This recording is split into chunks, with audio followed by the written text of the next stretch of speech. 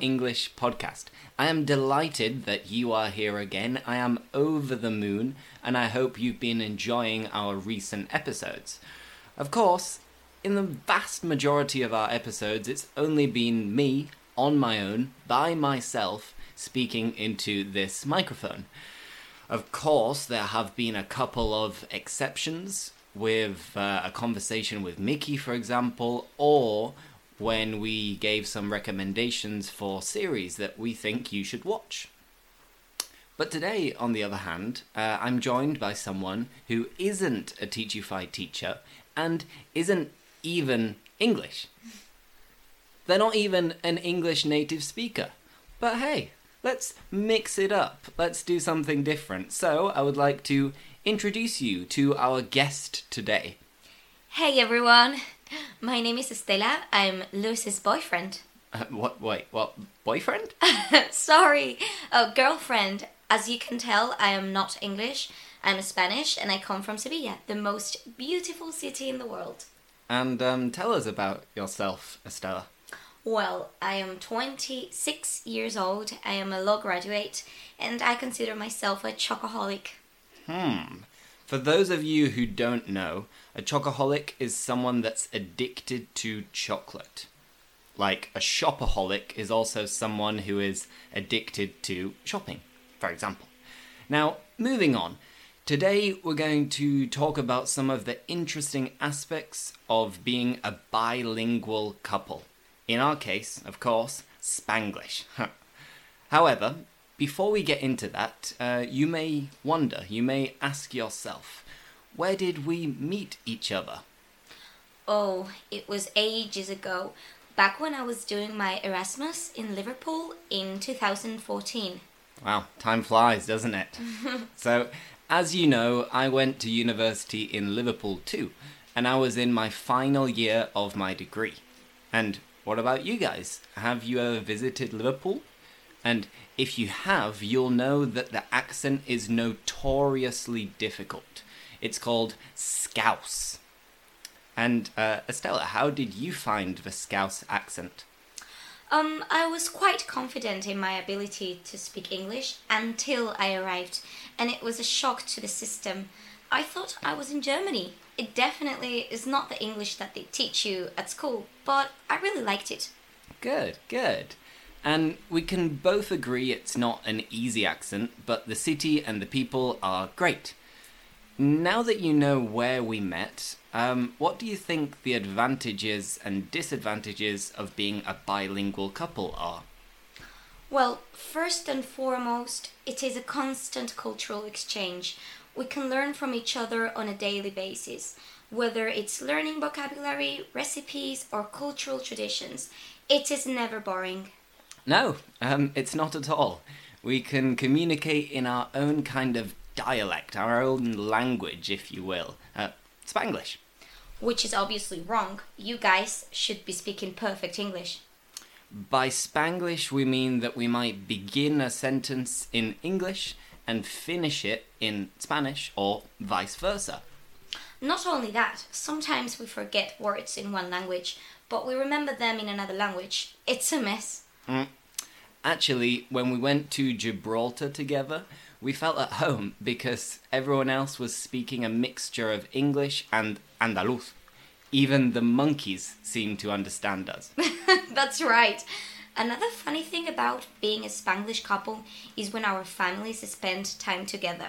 My parents are very enthusiastic and they can get by in English, but obviously they can't express themselves perfectly. On the other hand, like the majority of English people, my parents don't speak a word of Spanish, apart from the typical survival words like hola, gracias, cerveza. Well, your mom is currently learning Spanish, which is great, and you could consider it another advantage of being a bilingual couple, given that she probably won't have done it if you weren't in a relationship with me. Yeah, you're right. You're not wrong, should I say. And as far as learning languages is concerned, it's always nice to have someone to practice with who can give you feedback, correct mistakes, and teach you some idiomatic expressions and slang and stuff like that. Exactly. And these are some of the things you can't find in an English course. You are just living it. Although sometimes it annoys me to realize that I'm always making the same mistakes. For example, what common errors do you make? I get confused sometimes with question tags. What do you mean when you say question tags? Isn't it? Eh? Isn't it? Well, this is a clear example. The right way to say it would be, don't you? In this case, we wouldn't use isn't it because the verb to be isn't used in the main phrase. There is no auxiliary verb. So, we use the verb to do. And because the first phrase is positive, the question tag would be negative, and vice versa. However, if I said, it's hot, now I could say, isn't it? It's hot, isn't it? Wow, you just took the words right out of my mouth. Oh, I know, we're two peas in a pod, aren't we?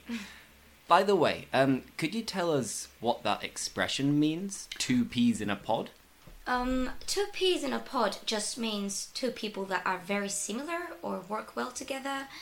They are just meant to be together, like me and Brad Pitt. Thank you. It's a joke. Actually, that's another thing we can speak about. The difference in sense of humor between Spanish and British people. Spanish people are obviously funnier. That's what you think. I do find Spanish people funny, but when I first moved here, I didn't understand most jokes. Not to mention how loud, dramatic, and energetic people are. Oh, come on. That's our charm. And one of the many reasons you fell in love with me, isn't it? Well done. Yes, you're right. And good use of the question tags, by the way. I'd say that British comedy is very ironic. It's very dry. And we're generally very chilled, very relaxed, very calm. At least, I am. Many people say that this is due to the difference in climate between your country and mine, and of course the lifestyle. Above all, here in Andalusia, we're always outside, enjoying the good weather, and living in the street. Well, we were before the pandemic. Who knows? That might explain how different our personalities are. What do you reckon? What do you think? Do you agree with what we've said? Audience, do you agree? What about you guys? Do you know anyone that has been in a bilingual relationship, or have you? Let us know what you think. Of course, there are some things we haven't mentioned because we don't want to go on and on all day long, as I'm sure you have many things to get on with. To sum up, we're not saying that it's better or worse to be in a bilingual relationship, but what matters is that you love and respect each other. Some days you might love them a little bit more, others a little bit less, but that's life, isn't it? Well done. Bravo. So, to finish, how about a joke? Well, before I tell you this joke, I just wanted to remind you about the question tags. Because if you have a word or a phrase that begins in positive, the question tag would be negative, and vice versa. Let me give you a couple of examples. I could say, you play the guitar, don't you? You are from Sevilla, aren't you? And you've eaten chicken for lunch, haven't you? And of course, I could switch these the other way round, and then if it was negative in the first phrase, it would be positive. And as I said, vice versa. Now, going back to the joke. Are you ready? Are you ready to hear this joke? Maybe it will ring a bell. It might be familiar to you. So, Estella, are you ready? I think so. So, why should you never date a tennis player? Let me repeat. Why should you never date a tennis player? By this I mean to date is to go on a date, to maybe go to a restaurant and have lunch or dinner, or go to the cinema and watch a film. So, why should you never date a tennis player? Because love means nothing to them. Yeah, you get it, Adela? Oh my god. Why aren't you laughing? Well, this is an example of when you might love them a little bit less. But hey, nobody's perfect. Exactly. So thank you so much for listening, and remember to follow us if you're not already doing it. Check out our YouTube videos.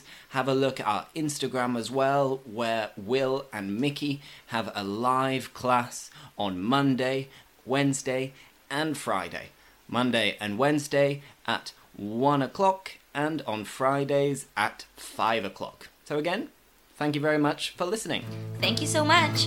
Goodbye. See you later. Adios.